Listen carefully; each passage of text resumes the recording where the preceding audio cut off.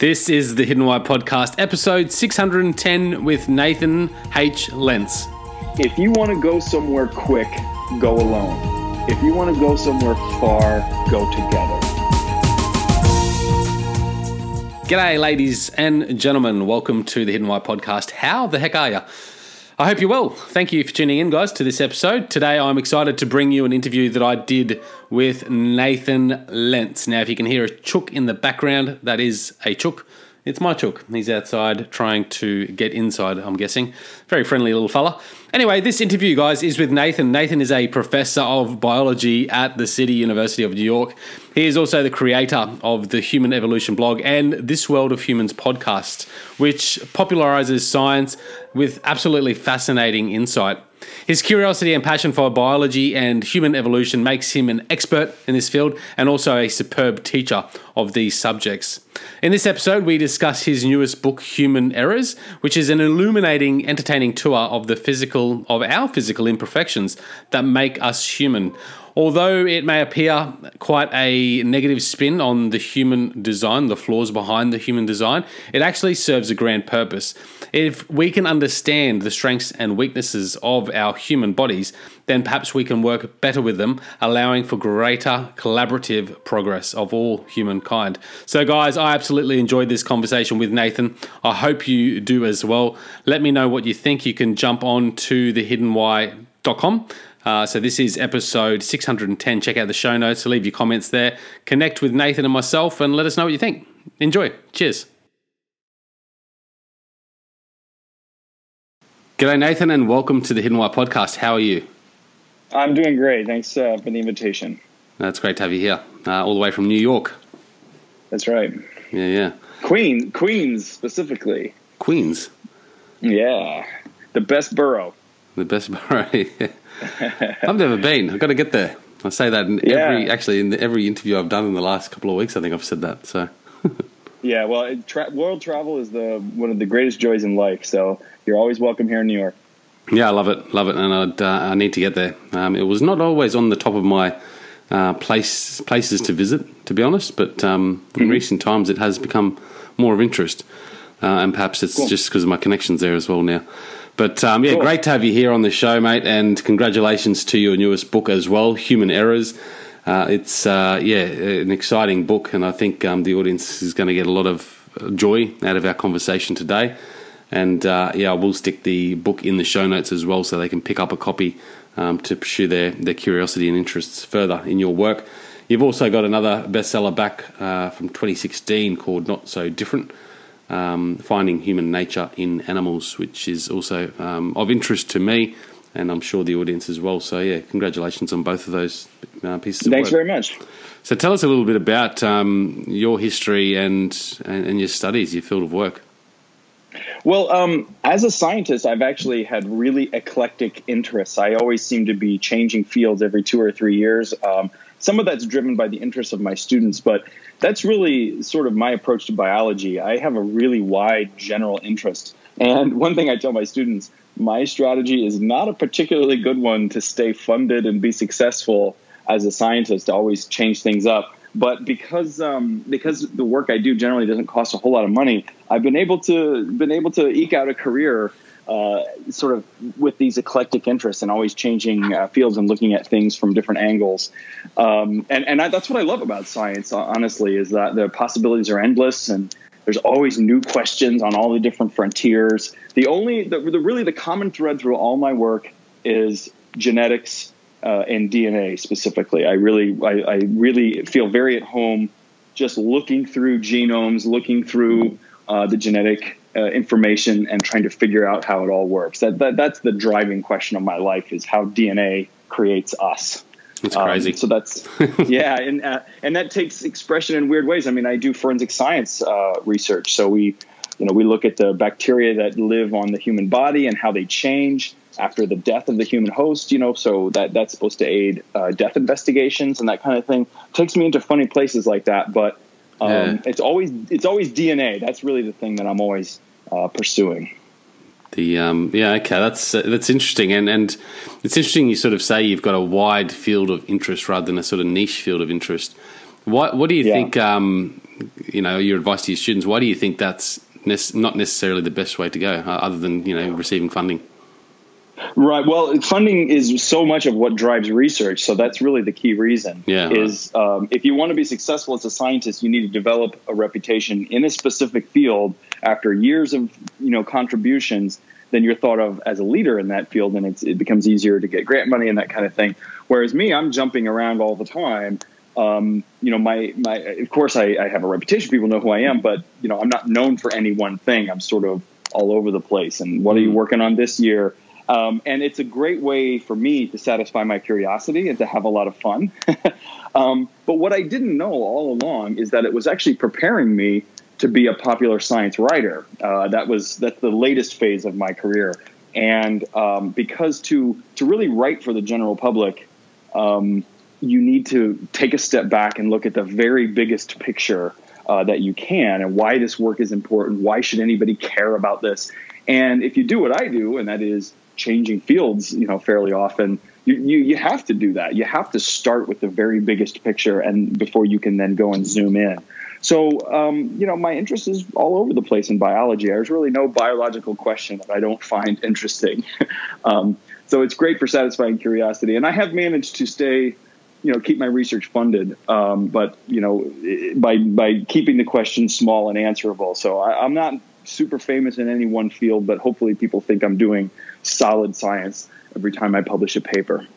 Yeah, well, I love it, and because it relates to sort of what I do here, in a sense that I have a wide field of focus. I don't just focus on one particular aspect on the podcast, and I don't niche down to anyone, but it gives me this ability to entertain my curiosity on a wider scale, and I just find that really enjoyable, and that's why I like to write about philosophy to evolutionary science to whatever it might be through the people I speak with and the research that I read. So, it's interesting you say that, and I actually quite enjoy that process, but also know that a lot of people say that to be successful, you've really got to niche down into one particular category and become that is the best wisdom. Yeah, it's the best wisdom. So I always tell students, don't do what I do. But I managed to pull it off, but it's really it's a better way to be happy than to be successful. But, a lot of times I tell students, I was like, the key in your life is to find a job that you enjoy doing so much that it really doesn't feel like work, and you will be successful then. And I think variety is the spice of life, and I apply that principle all over the place with my work, with what I eat, with where I travel. I tend to always want to try new things, so that's how I do my science as well. Yeah, do you get bored easy? Very easy, and that's I always thought of it.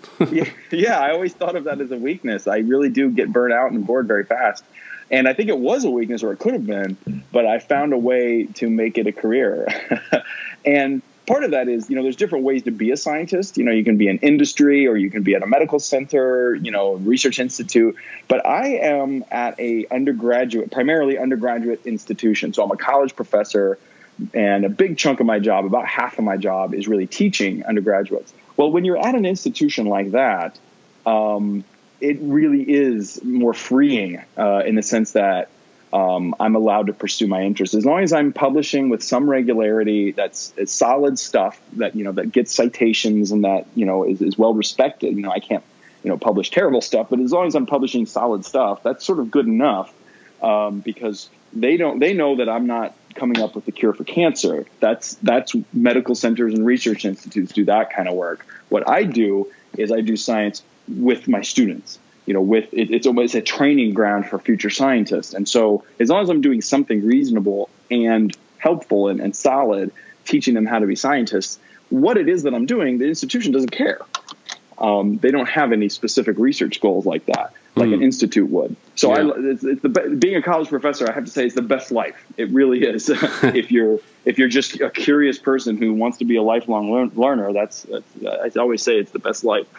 Yeah, like I speak to plenty of professors, and it always inspires me. Actually, I'm certainly not a professor myself, but the lifestyle of that, because that's what I love doing, is just reading and researching, and then trying to interpret it in my own language for the benefit of others. But anyway, look, it's really interesting stuff, and I'm really interested in your work. So well done. You've got a great blog and a podcast as well, yeah?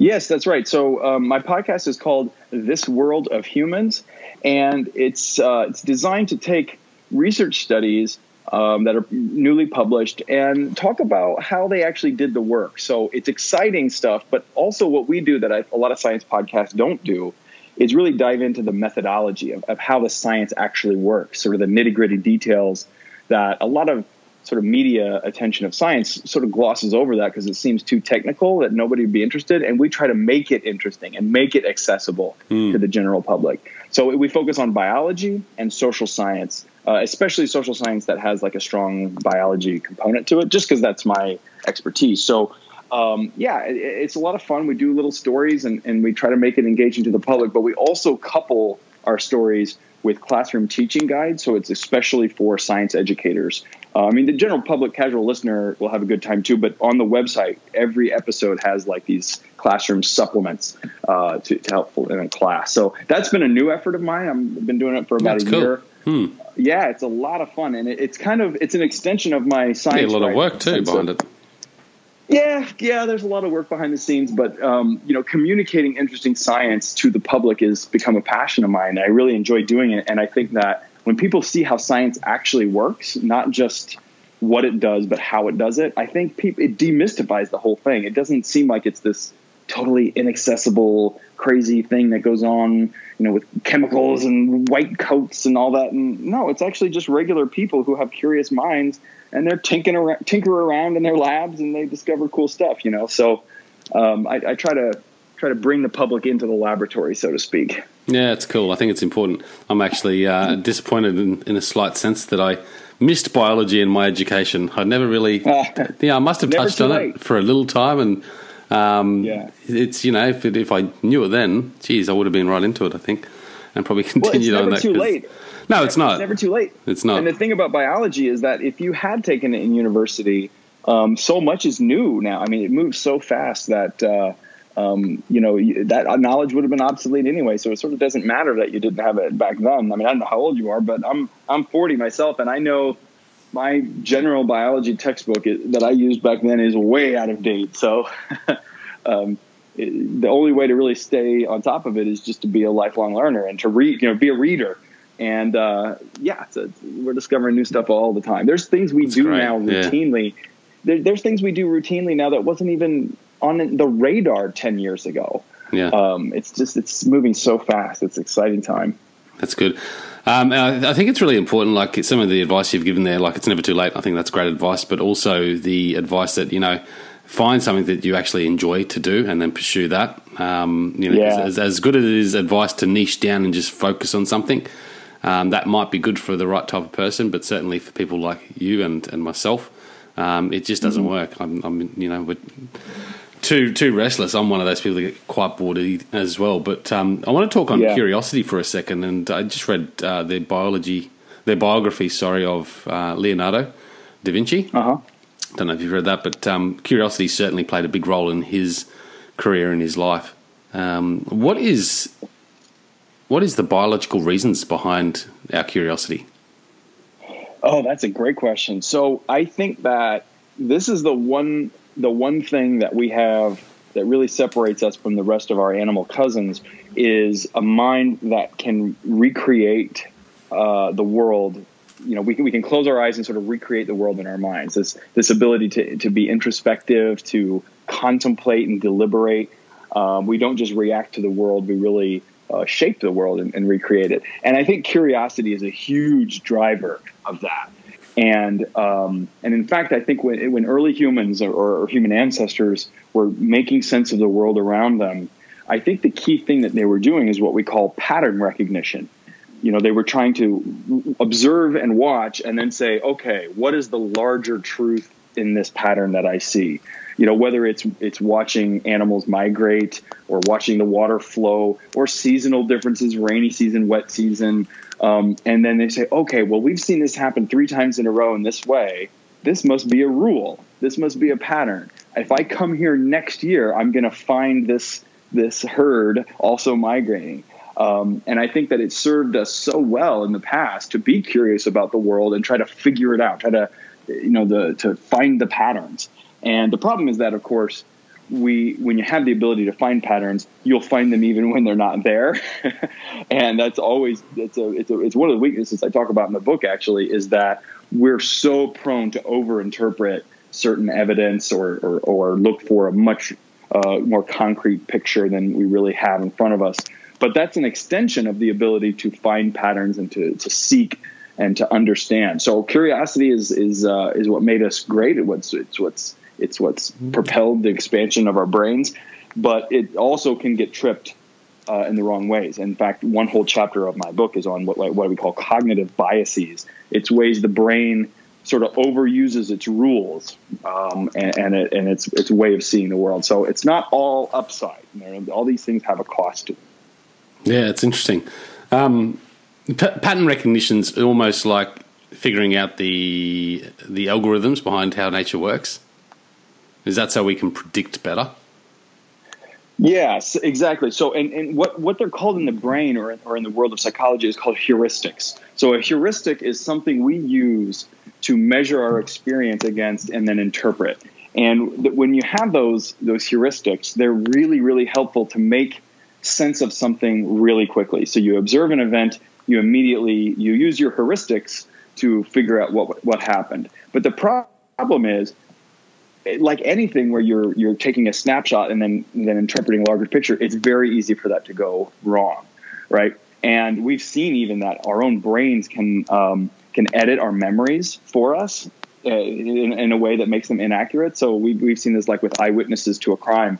You'll witness an event, and then in the process of thinking about that event, recalling the event, talking to others, the memory will actually change in your brain. And you're, of course, not aware of it because, you're inside your own brain. So you don't know it. You're actually editing your memory every time you tell the story. I don't know. Have you ever had this happen to you where you tell a story in a first person, like, oh, I did this in high school. And then someone tells you that wasn't you. You were there, but so-and-so did it. And you're like, oh, yeah, that's right. Yeah. You put yourself into the first person, and you didn't do it on purpose. You weren't trying to like fool anybody, but that's the way your brain works, is it just gets changed over time. You've told that story so many times that you put yourself into the role of the protagonist. And then someone reminds you, that wasn't you. That was Billy. He did that. You were there, but you didn't do it. And you're like, oh yeah, that's happened to me, where all of a sudden I'm like, wow, I was so sure that was me. So our brain, these little rules, these little tricks obviously are overall a plus. Right? So the curiosity helping us to figure out the patterns, and obviously for the purpose, I'm assuming survival, so we can operate more effectively and efficiently in our environment. However, with the creative side of our human brain, we can sort of adapt those patterns to suit, and then they become a cognitive bias. Is that right? Yeah, basically. Another way to think of it is anything that you do quickly, you don't do carefully. And so our brain has evolved a lot of tricks, a lot of shorthand to do things quickly so that you don't have to take a lot of time. Imagine this. Let's say you walk into a crowded room and you see only the back of someone's head, but it's your friend or your spouse or your whatever. You immediately recognize them, right? With very, very, very incomplete information, you've recognized that person, and your brain has matched up that input with the memories of that person, and you're like, there she is. But, that's very easy to fool that system, because anytime that's anywhere close to that, all of a sudden you'll trick it, and then in your mind it gets, so these things are prone to errors. They're prone to over-interpreting evidence.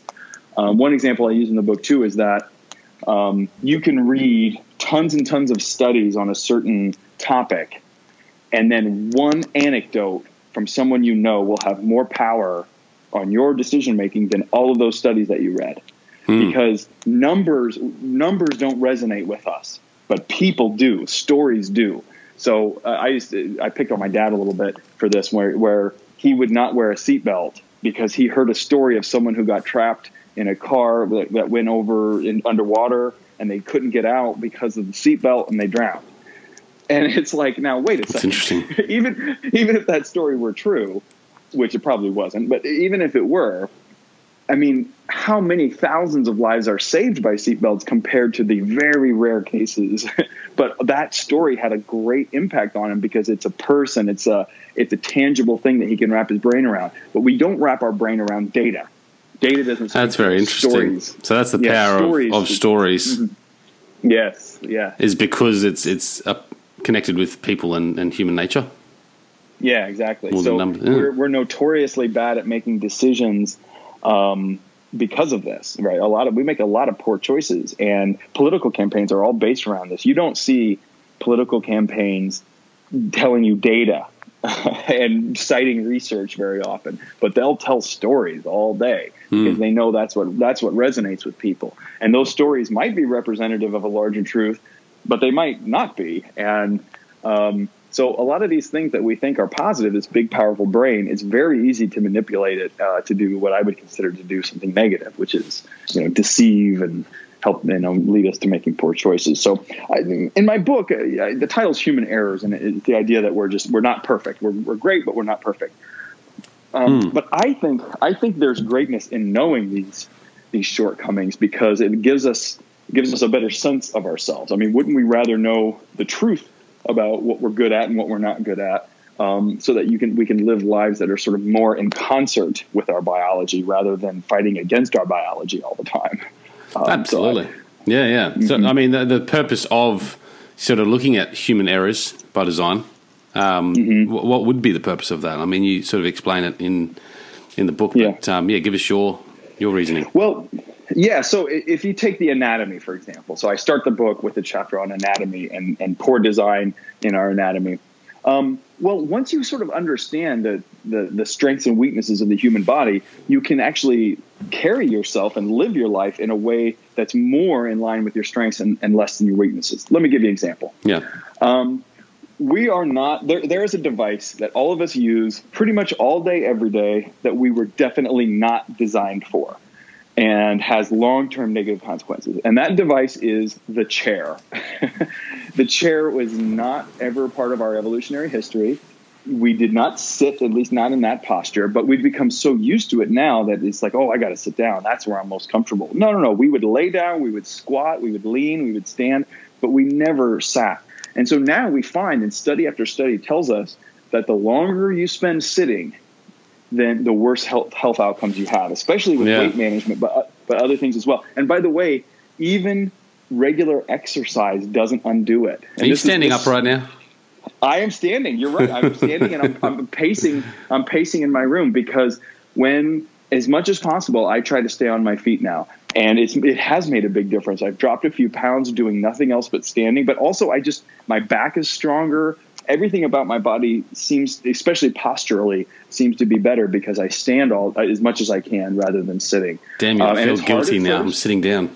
Yeah, it's hard at first. Trust me. I did it, and I have to, I had it just for an hour, and then I'd have to sit for an hour and stand for an hour. But they've done studies that even regular exercisers, really, you don't earn the right to just sit down all day because, then you'll go out and run 5 miles. No, run the 5 miles. That's great. And we are built to be runners, but you really just need to minimize how much time you spend just sitting down. So that's just one example. There's lots of examples of how you can live a better life once you realize, what your body's limitations are.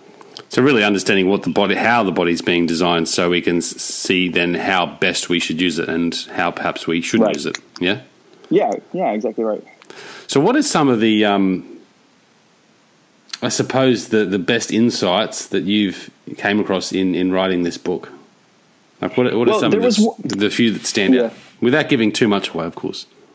Not giving too much away. Well, I think we're coming to conclusions about our relationship with food. We have, I think, are a species that have a very poor relationship with our food, with our diet. And we're only now really beginning to understand why. So let me give you an example. The diet that we now eat does not resemble whatsoever the diet that we were eating for millions of years before the dawn of agriculture. And agriculture is really 10 to 15,000 years ago. Yeah. So that's the evolutionary blink of an eye. There's been almost no biological evolution since then. Very little. There's some, but very little. So we were built to eat, and this is going to gross a lot of people out, but roots and sticks and leaves and worms and bone marrow and the occasional windfall of meat. But that was our staples. We spent hours every day chewing very tough food, unpalatable, bitter.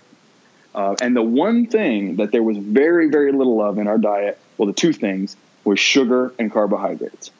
Very little of that was in our diet for a long, long time. All of a sudden, agriculture gets invented and carbohydrates become the base of all of the world's diet. So if you think about what the staple food is around the world. And we're talking, what, 10,000 or so years? Is that? Yeah, 10 to 50. Farming started in a few places at the same time, but between 10 and 15,000. But now, at the base of all the world's cuisines are all what we call the cereals: wheat, rice, corn, millet, oats, barley. All of those things are high carbs, low nutrients, and they're the base of all of our food. And it's really the worst things for us. And so that really began farming, which Jared Diamond has called the worst invention of humanity. I wouldn't go that far, by the way, because it allowed everything else. But Jared Diamond, now he published, what was his most popular book there? Well, he's done a bunch. The one that where he makes that quote is called, well, actually there's two, but one of them is called The World Until Yesterday. Yeah. And he talks about hunter-gatherer lifestyle and all and everything that sort of went wrong when we invented agriculture. And that one of them I definitely agree with him on, is that our relationship with food has been very poor ever since agriculture was invented. And so you can eat, and the paleo diet, by the way, misses the mark on some points, but what it gets correct, I think, is minimizing carbohydrates, and maximizing fats and proteins. And I think that is a much healthier way to live. That's interesting. Yeah. So in that period, over the last 10 to 15,000 years, have we not in some way evolved to that diet preference? So it doesn't seem to have much evolution on that front. Now, have we evolved at least a little? It's possible that we're a little better with our carbohydrate metabolism than we were before agriculture, but we don't see a lot of that. That's for sure. But there has been some evolution, which is interesting. For example, in European populations, but also in a few other isolated populations, the ability to drink milk into adulthood, that came about after agriculture, of course, because there was never any reason to drink milk beyond the 4th or 5th year of life. And so we turned those genes off. And the whole population was lactose intolerant until agriculture. And then you had it was actually goats at first. So you had these goats. And then suddenly it's like, oh, wow. So here's a really rich, nutritious food, which is clean, too. It was actually the cleanest source of water you could find. And it was also portable. They had, walking along with us, we had this delicious factory of great food, but we couldn't digest it. So there was a great selective pressure to sort of turn those genes back on. That's for the lactose? Yeah, for the lactose digestion, the ability to digest lactose. So we kept those genes on, and then whenever that spontaneous mutation emerged, those people had a huge advantage, because here's this food that walks right along with you, and it constantly produces clean, healthy food, very nutritious, calorie-rich. Milk is as close to a superfood as it comes. And so how long have we been drinking milk for then? Have we been drinking it?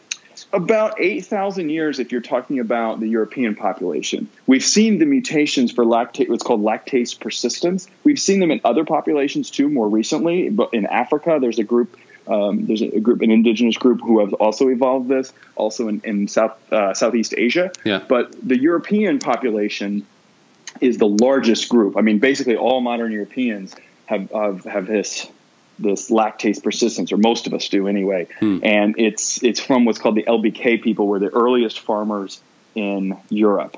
And pretty much everybody seems to be descended from them. We know very, very little about them, but what we do know is that they were farming and they started drinking milk.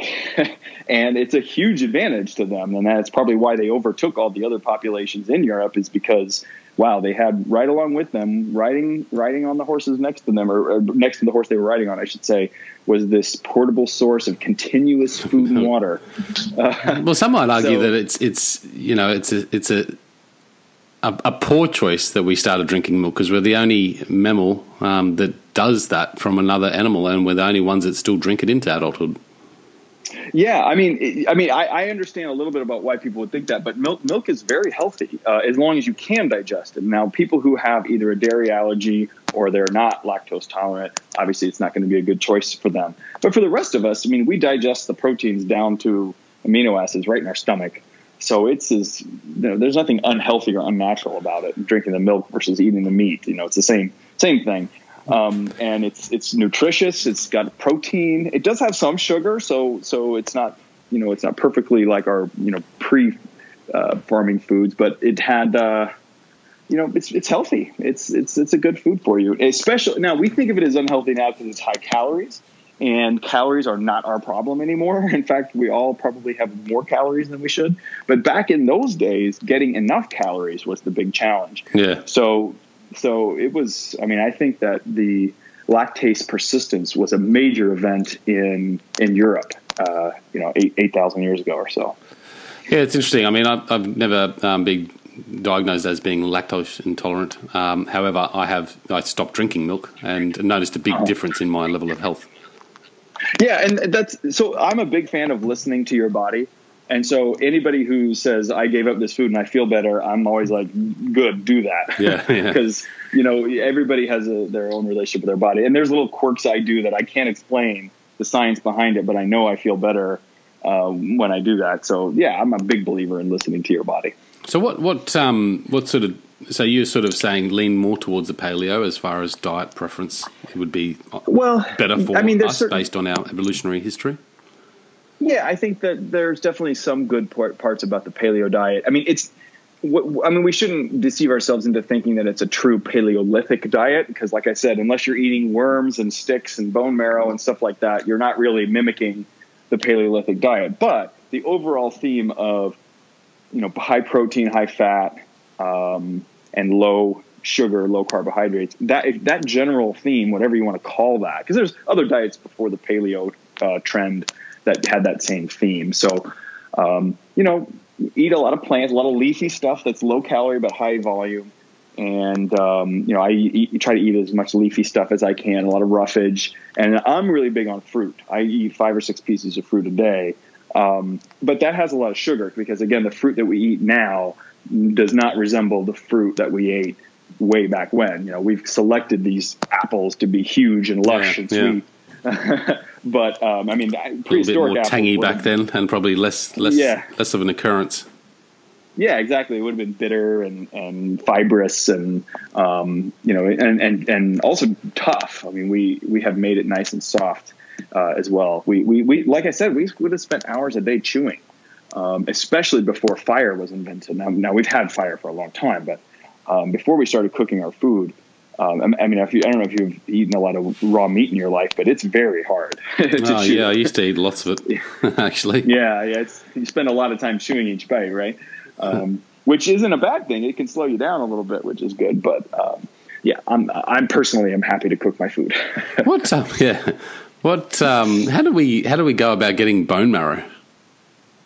So that was probably our earliest foray into meat eating, because our ancestors, if you go far enough back, were almost certainly vegetarian. And the reason I say that is most of the species that are alive today that we have recent ancestry with, so chimpanzees and gorillas and orangutans, they're all primarily vegetarian. So you can deduce that we were vegetarian in our past, but probably some bugs and things like that were in the mix as well, big bugs and worms. But bone marrow, there's a really strong argument for that being our big foray into meat eating, because you can find it without hunting. We probably scavenged before we hunted. So you would find a large carcass, and other creatures that are much bigger and more powerful than us had taken off most of the meat. But what gets left behind is the bones, and it's still relatively fresh, so it's safe to eat it. So I think most anthropologists think that we probably began eating meat by eating bone marrow, because it's tough to get, you have to crack open the large bones, and the big cats and other things might have just left the big bones, and then we came along with our big brains, figured out that if we pound it against this stone long enough, it'll break open, and then there's this rich, delicious bone marrow inside. So I think that was sort of our first foray. Cool. And then of course we started hunting, not long after that. And what are your thoughts then? Like, if the vegetarian diet perhaps was where we were, thoughts on vegetarian diets and vegan diets? Obviously, a good thing. I think you can be very healthy as a vegan, and I think you do have to. There's a couple of vitamins you have to be a little bit careful of, and amino acids as well. But if you choose your diet, so I think you have more work to do as a vegan to be healthy. But and you also finding all the foods can be a challenge too. And some cities are not particularly vegan friendly. But you can be healthy. But what I worry about with a lot of the vegetarians I know is that they eat a lot of starchy stuff, especially when they're out to eat at a restaurant. Unless you're eating just salad, there's really nothing substantive on the menu in a lot of these places, unless you're getting basically starch, pasta and all this. And so that's I think you can have a very unhealthy vegan diet. You just got to watch out how much of those carbohydrates, processed carbohydrates anyway, that you consume on this. Exactly. And getting your protein is an issue. So, and some people don't really mix very well with soy. Soy seems to be one of these things where some people do great with it and others don't. So where you're getting your protein is an issue. But and vitamin B12, which is, by the way, I do write about this one in the book. Vitamin B12 is the one thing you really can't get from a pure vegan diet. So you have to supplement. And a lot of soy milk comes with it supplemented with vitamin B12 just because they know this is sort of a public health thing. But let me tell you the story. This is a very specific thing in the book that I talk about, design flaw in the human body. B12 is the weirdest one. So B12 only comes from animal sources. You can't get it from plants. But it makes you wonder, well, what about all these herbivore animals? Most animals are herbivores, cows and horses. And I mean, by far, the majority of animals are herbivores. So how are they getting their vitamin B12? Well, it turns out they have bacteria in their intestines which make vitamin B12 for them. I mean, it's a side product for them. They're not doing it to be nice, but they excrete vitamin B12, and then those animals absorb it. And so, okay, well, why don't we do that? Well, it turns out we do have those bacteria, and they're in our intestine, and they are making vitamin B12. But here's the trick: they do it in our large intestine, and we can only absorb vitamin B12 in our small intestine. So it's in the wrong order. It's bad plumbing. What the hell? Yeah, has that changed? Has that then evolved like that? We don't know how far back that goes because none of these tissues fossilize, right? This is all soft tissue. There's no way to ask this about a fossil. But definitely, I mean, our vegetarian ancestors must not have had this problem because they would have died. But at some point, once we started eating meat, the rearrangement of these bacteria in our gut must have happened. And since it didn't have any consequence, we had meat in our diet, so it was tolerated. But now we're stuck with this bad plumbing. But think about this. We need vitamin B12, and we have the bacteria that make it, but we don't absorb it in that place. So we make this vitamin B12, the bacteria do, and we send it to the toilet instead of absorbing it. That's basically what's happening. Yeah, and I wonder why from eating, starting to consume marrow and meat, if that was the case, that it was in our lower intestine originally, why it moved. Yeah, we don't know. And that's a very hard question to ask. Because, like I said, none of these tissues fossilize. Yeah, you can't. There's really no, and even if they could, they wouldn't really, the bacteria wouldn't be there. So it's a tough question. But we know at some point, I mean, our vegetarian ancestors must have been fine. But at some point, the bacteria went only to the large intestine, and we only absorb in the small intestine. So all that nice vitamin B12, we excrete it. And in fact, one thing I say in the book is the studies have actually been done that you could eat human waste as a source of vitamin B12. I don't recommend it. There's a lot of problems with that, but there is enough vitamin B12 in your waste that you would be healthy if you could just absorb it. A lot of people are talking about eating healthy specimens poo capsules, I suppose. I don't know if there's a nice way to put it. Well, they've done what they call fecal transplants. They've done those with capsules and that kind of thing. Yeah, but that would be such a small amount. That's really just trying to get the bacteria there. I don't it wouldn't capture enough of the actual B12, I think, to be helpful. But it's just one of those quirky designs that how could this have been tolerated, except that when it happened, it didn't bother anybody. It's the same thing with vitamin C. Most animals don't need vitamin C. We do, because we lost the ability to make it ourselves. So now we need it in our diet.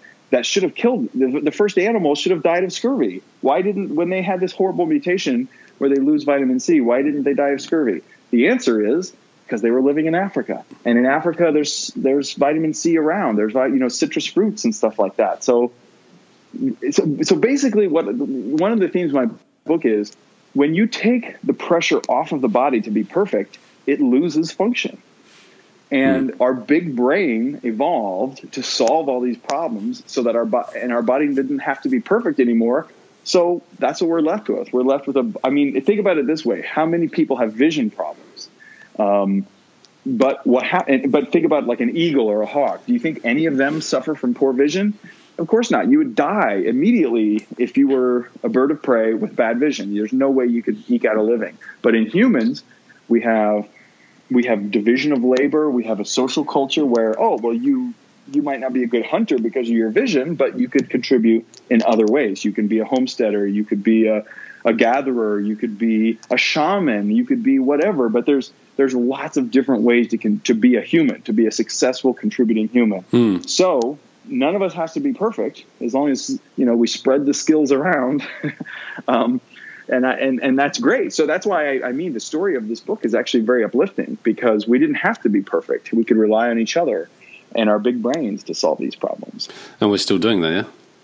Yeah, definitely we are. Well, I don't know. Maybe not quick enough? But yeah, I don't know that we'll ever be the best decision makers, but we definitely are a smart species if we could just sort of use our powers for good. We're also a very selfish species. All species are. So we have to manage these instincts, which are, can be good or bad. But so with the likes of eyesight, is that something that has deteriorated in us? Yes, definitely. Yeah. And in fact, I'm glad you asked about that. So one of the things about why so many people need corrective lenses is that we spend a majority of our childhood indoors. You're in school all day, you're inside. And so your eyes, as they're developing and as they're growing, they don't get as accustomed to distance vision. So, and they've done these studies now of families where the kids are mostly outside versus mostly inside, and there's a huge difference in their need for glasses. And most hunter-gatherer tribes, now it's not that nobody has bad vision, but it's just way, way less common.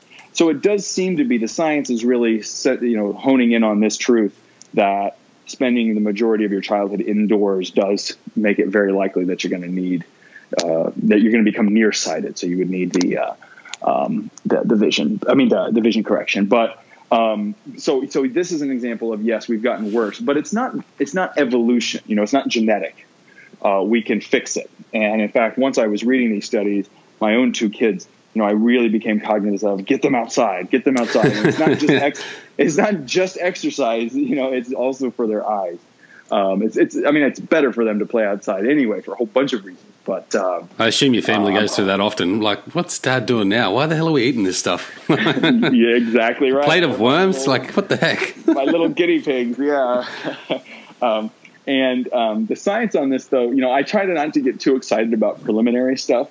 But the science, for example, on the eyes is I think we're at consensus there. And this is new. In the last 5 years, we've sort of understood this. But I love the story of the eyes, though, because, again, it's something that we can now that we understand it, we can change it. We are not purely a victim of our shortcomings. We can often overcome them. And actually, even when it's too late, we can overcome them. And the perfect example of a human error being overcome is I use the advance from this book to get laser eye surgery for my eyes.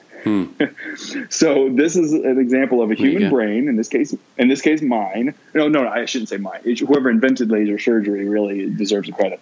But, so we're not just subject to our own shortcomings. Once we understand them and thoroughly, we can try to overcome them. And I think we're better for it. So I now see 20/20, whereas I was 2400 and something before that.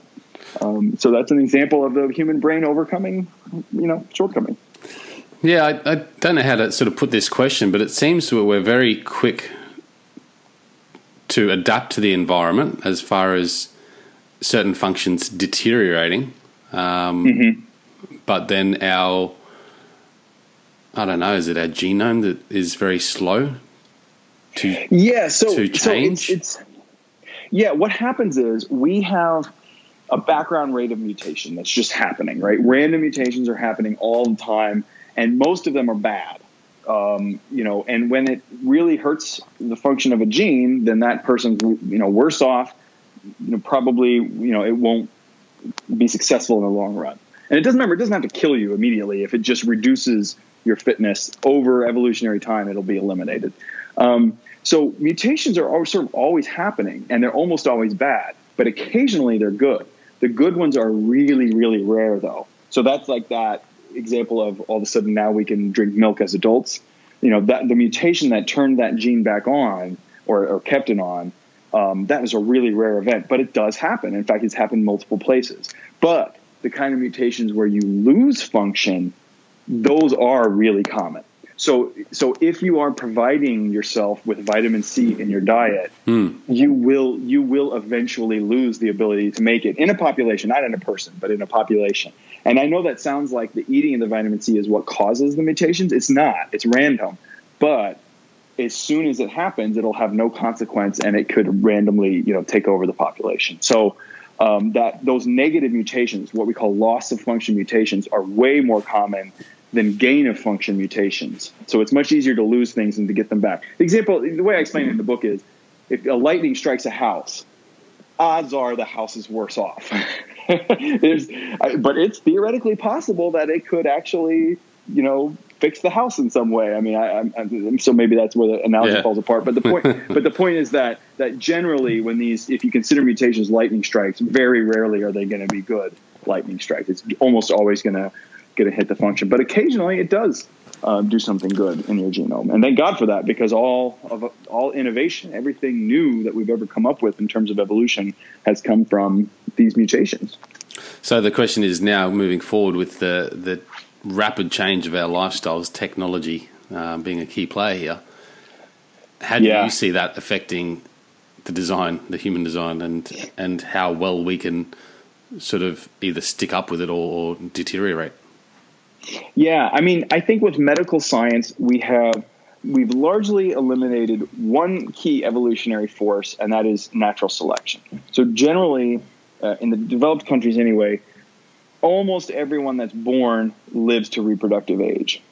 So natural selection eliminating things just really doesn't happen very often anymore. However, we're still evolving, because natural selection is only one part of the story. Yeah. Right. Other evolutionary forces, and now, for example, who reproduces and who doesn't is it's not based on who's healthier or not. It's based on choice. Yeah. Some people just choose not to, or choose to have only one kid or whatever. And other, like in Japan and Italy, for example, France, birth rates are very, very, very low. But in Afghanistan, they're really, really high. Yeah. So, we're not all reproducing equally. So there is some evolution going on. But your question was about technology. So technology has first eliminated natural selection for the most part. The next thing that's going to happen is we're going to be able to fix genetic diseases.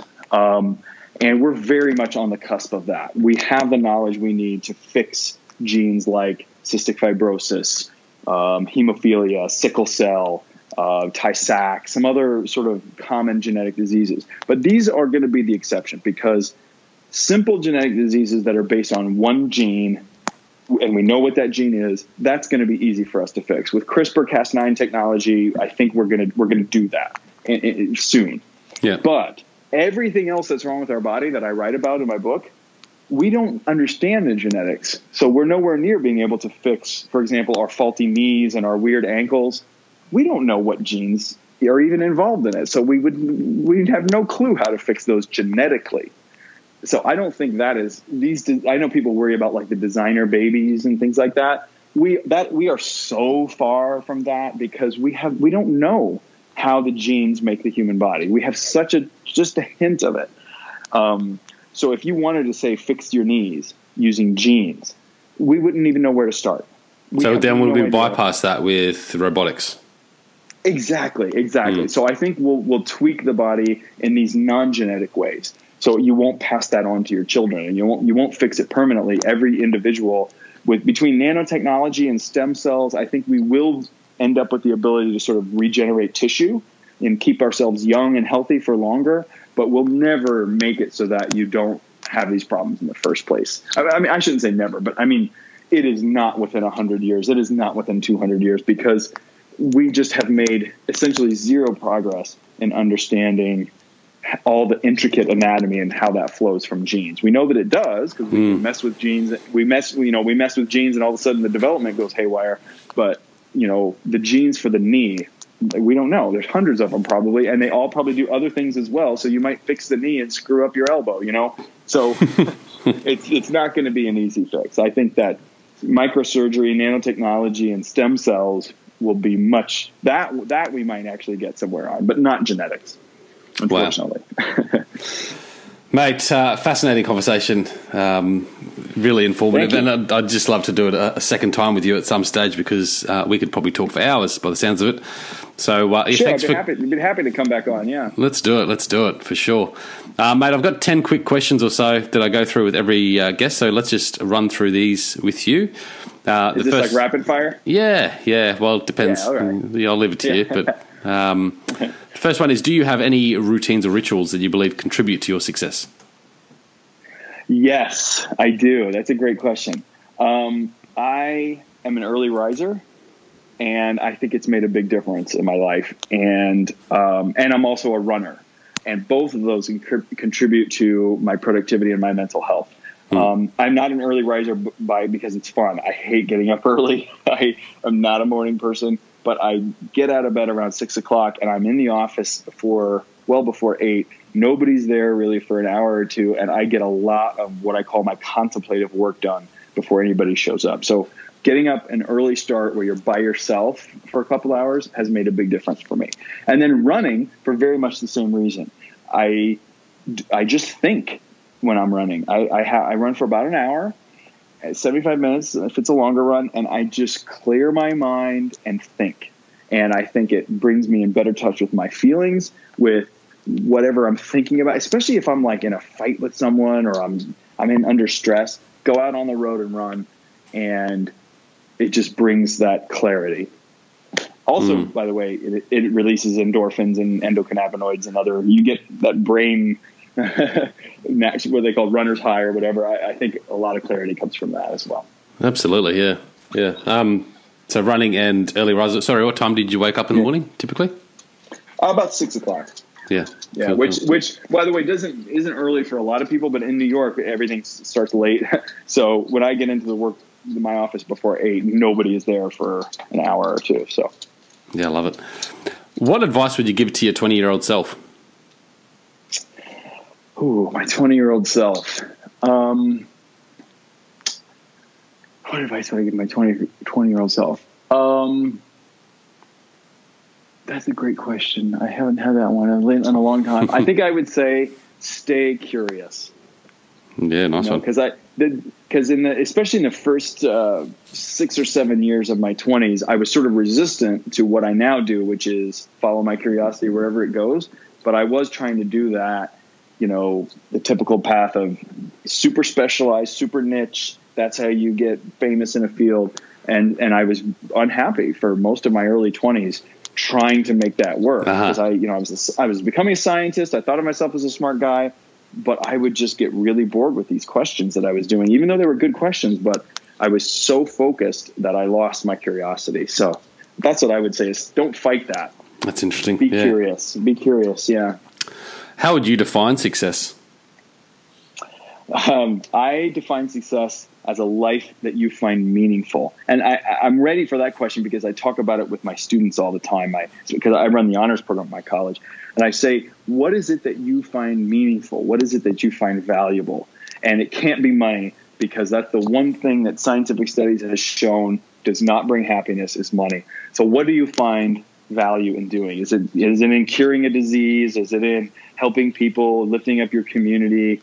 Whatever it is that you find value and meaning in, do that at the expense of everything else if you have to, but that's where you'll be happy because you'll feel like your life has meaning, has purpose, and accomplishes something. Yeah. So I know that sounds vague. But that's been my rule is if you find meaning in it, make a life out of it. Such good advice. What one tool, skill, resource, technique, etc., has helped you improve your productivity the most?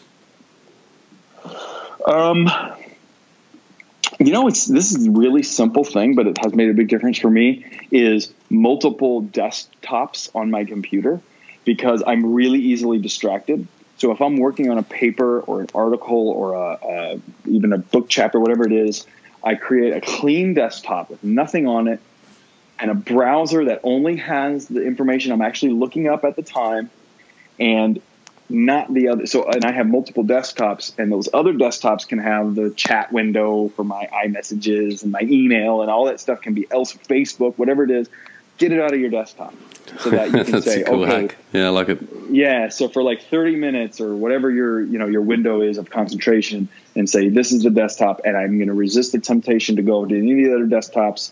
And then I'll give myself a 10-minute break, but then I really clear off my desktop, and that has made a big difference for me. Because before, every email that came in distracted me from what I was doing. Sometimes I would answer, sometimes I wouldn't, but it distracted my train of thought. So I clear out my desktop with a fresh desktop when I'm doing a project that requires contemplation, and I think that's helped a lot. I like it. I like the hack. If I was to serve you your last meal, what would you request? Oh my God, that's a great one. You know what I think it would be? Beef stroganoff. I think it would be beef stroganoff. I just love it. It's a fairly, not flashy, spicy dish, but I remember the first time I ever had it, and I have it any chance I see it on the menu, I'll get it. I love beef stroganoff. It's so good. That's great. Creamy, you and my wife would get along. Yeah. And it's got a lot of food that is terrible for you. Heavy cream and pasta and red meat. So I don't have it often, but I think that would be it. Yeah. No, we haven't had it for a while, but certainly it gets the taste buds going a little bit. Maybe a second choice would be lobster ravioli, by the way. But anyway, go on. Lobster ravioli. What activity gives you the greatest sense of joy? Teaching. Yeah. So talking about science. And especially in a classroom, but even like this, I consider what I'm doing now no different than when I'm teaching. Is just having conversations about science, specifically about biology and the human experience and how we can come to it. Because I try to make my teaching schedule where I'm talking about this kind of stuff most of the time. So yeah, I think teaching is one of the things that I always feel like no matter what else I accomplished in a day or didn't accomplish, if I taught a class, if I had these conversations with eager, young, curious minds, then it was a day well spent. Yeah, nice. Important too. Yeah. If you could pass down one book to your children, what book would that be? Oh, dear. Let me just think for a second. That's a tough question. A lot of books have had a huge impact on me. That's a great question. What about the best book maybe on evolutionary history? Oh, I think a great way to start, if you're not a specialist in this area, a great way to start is The Third Chimpanzee by Jared Diamond. I think it's just Chimpanzee. The Third Chimpanzee. Yeah. And when I read that book, it really changed the way I think about the human body and mind. And then, of course, I read The Day Before, or The World Until Yesterday. He also read Collapse. Actually, you know what? I think the book Collapse it's also by Jared Diamond. You can tell I'm a big fan of his. That book talks about what all societies that have collapsed, what they all have in common, and it's basically just about our inability to do long-term planning. And I write a little bit about this in my book, is that evolution has never rewarded a species for having willpower and self-control and, thinking several generations ahead. That's never had a big payoff in terms of evolution. And because of that, our species, like every other, just can't do it. In theory, we can think a couple generations ahead, but it never affects our decision making. And I think if you look around the world today, you have abundant evidence that we are just not thinking ahead. Even if, like I said, theoretically, we know that we shouldn't be dumping billions of tons of plastic into the ocean, but nobody's doing anything about it. I mean, not nobody, there are groups doing it, but no governments have done anything to really stop doing it. So I think that the book Collapse, and you can't help but compare this. And he talks about collapsed societies in Greenland and Easter Island. He talks about collapse in several different world populations, world civilizations, and it's really hard to not compare it to the modern world and see all the signs that we are headed towards a collapse.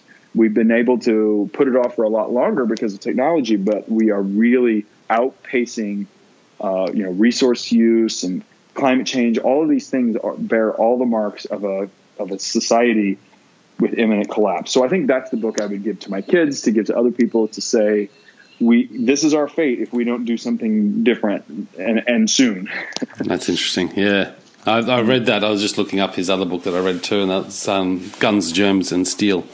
Yeah, that's a great one too. It talks about agriculture as well, but that's a really good one for understanding how the modern world came to be, sort of geopolitically. But they're all of Jared Diamond's books are really interesting, even if I don't agree with everything. And I do want to say that there are some things I don't agree with him on, but they're minor, and it's still a great book. And I hope that people know that they don't have to agree with everything I say in my books either. And I do go out on a couple limbs, and I usually say that when I'm doing it. But I think if you pick up my book, if you don't learn something new, then I failed. So I don't want to just repeat things that we all know are true. I really do try to go out there and push a little bit and go out on a limb and interpret things and try to tread new ground a little bit. So if you find yourself agreeing with everything I'm saying, I invite that criticism. Other interpretations. That's how science works. So absolutely. Go ahead. Yeah. No, that's good advice too. So I'll stick those links to those books in the show notes, guys, and I'll also stick Nathan's in there as well. So jump on, check it out, and if you can support the show, you can use the links in the show notes there to help support us here at The Hidden Why. What quote, phrase, or message would you text or tweet to everyone in the world? These are tough. I wish I had. I've listened to your podcast before, but I didn't pick up on this bit. Let's say, what message or quote would I text to everybody? There's an African proverb that I always thought made a whole lot of sense. If you want to go somewhere quick, go alone. If you want to go somewhere far, go together. I love that, because there are times when you want to be quick, right? And it's best to just go your own way. But the real point of the proverb, I think, is to remember that we go a lot farther and a lot better when we do work together. And the human spirit, shaped by evolution, makes us equal parts competitive and cooperative. And it's just the culture that cultivates one over the other in different contexts. So I think we have favored competition so much that we're not going far anymore. We're going fast, but we're not going far. So I think that I'd like to see the world become much more cooperative, both on the small scale and the large scale, and we'll go farther. Glad you brought that up, actually, because it was a question that I had down here.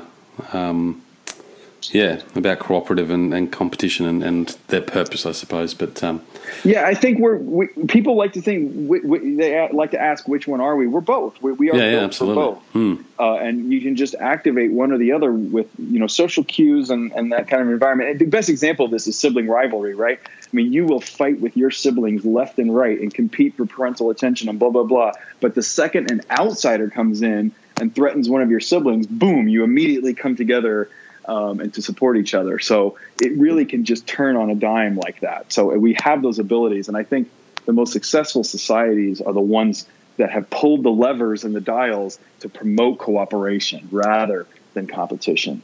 Competition is good for short-term gains and keeping us on our toes, that kind of thing. But I think long-term, it's responsible for some of the worst catastrophes that we're potentially facing. Yeah, absolutely. Do you believe we all have a hidden why or purpose?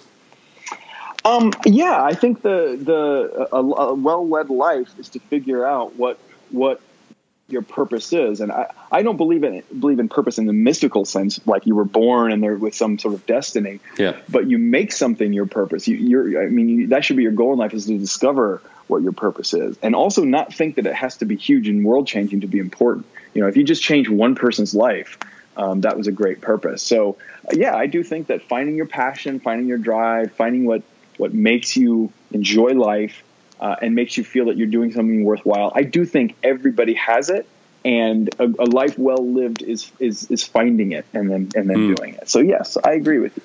And you sort of just answered this next question, but it's, what does living life with passion and purpose mean to you?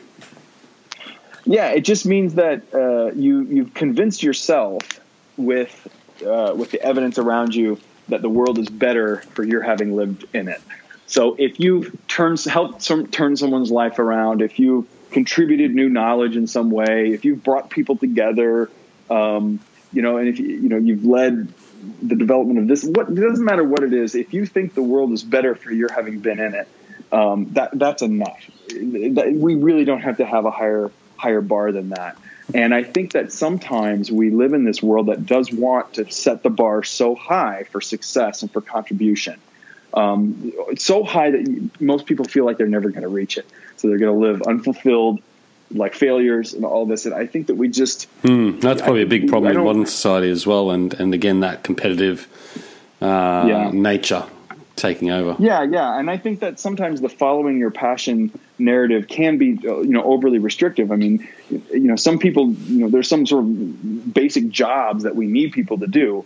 Maybe you repair septic tanks for a living, and it's like, well, is that what you were born to do? Is that your born purpose, to fix septic tanks? No, but you can do it with passion. You can bring the passion to your work. You can do it absolutely. well. You can do it well. You can do it honestly. You can, because people who need their septic tank fixed that's not their best day. It's usually very bad when they need it fixed, but you come in and you can make their day better, and you provide a living for your family. So a lot of people find their purpose not in their job, but in their family. That's totally fine.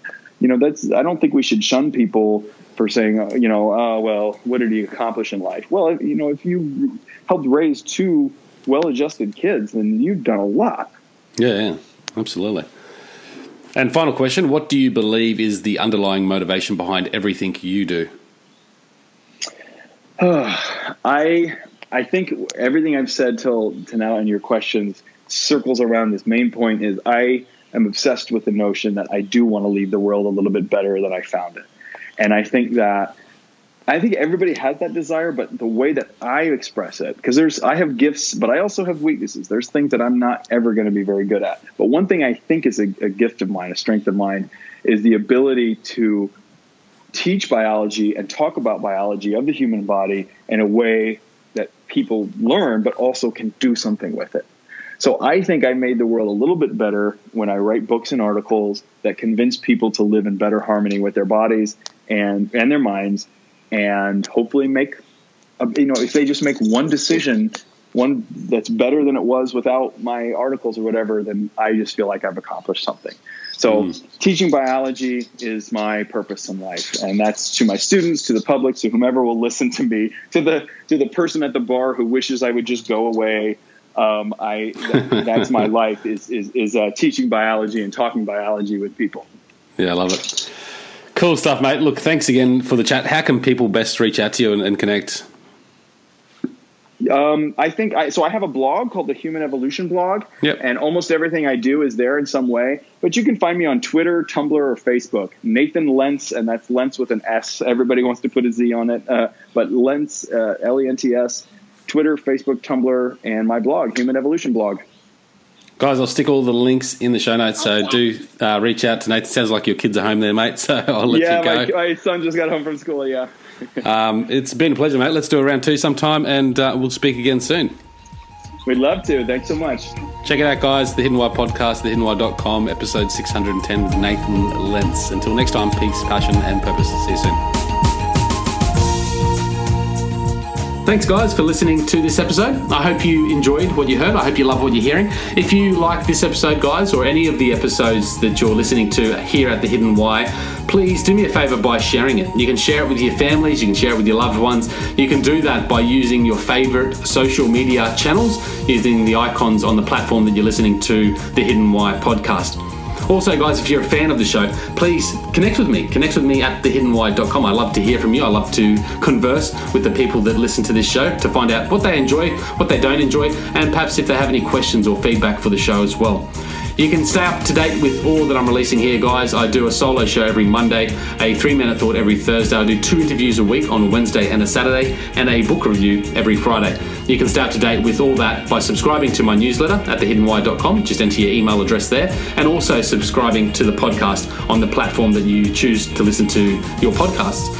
You can also support the show, guys, by using the Amazon links at thehiddenwhy.com. So if you like books, you can get all the books that I review there, and anything else really that you like to purchase through Amazon. So use that link, it helps support the show. And we've also got a deal with Audible, guys. Audible is a fantastic way to listen to all your favorite books. We've got a deal with them so you can get 2 free books when you subscribe, or subscribe to a 30-day free trial. So check that out again at thehiddenwhy.com. Guys, that's it from me. You know what to do. Go out there, breathe more passion into every single moment. Do everything with greater purpose, and in doing so you will discover your hidden why. This is The Hidden Why. My name is Lee Marnuzzi. Until next time, peace, passion and purpose. See you soon.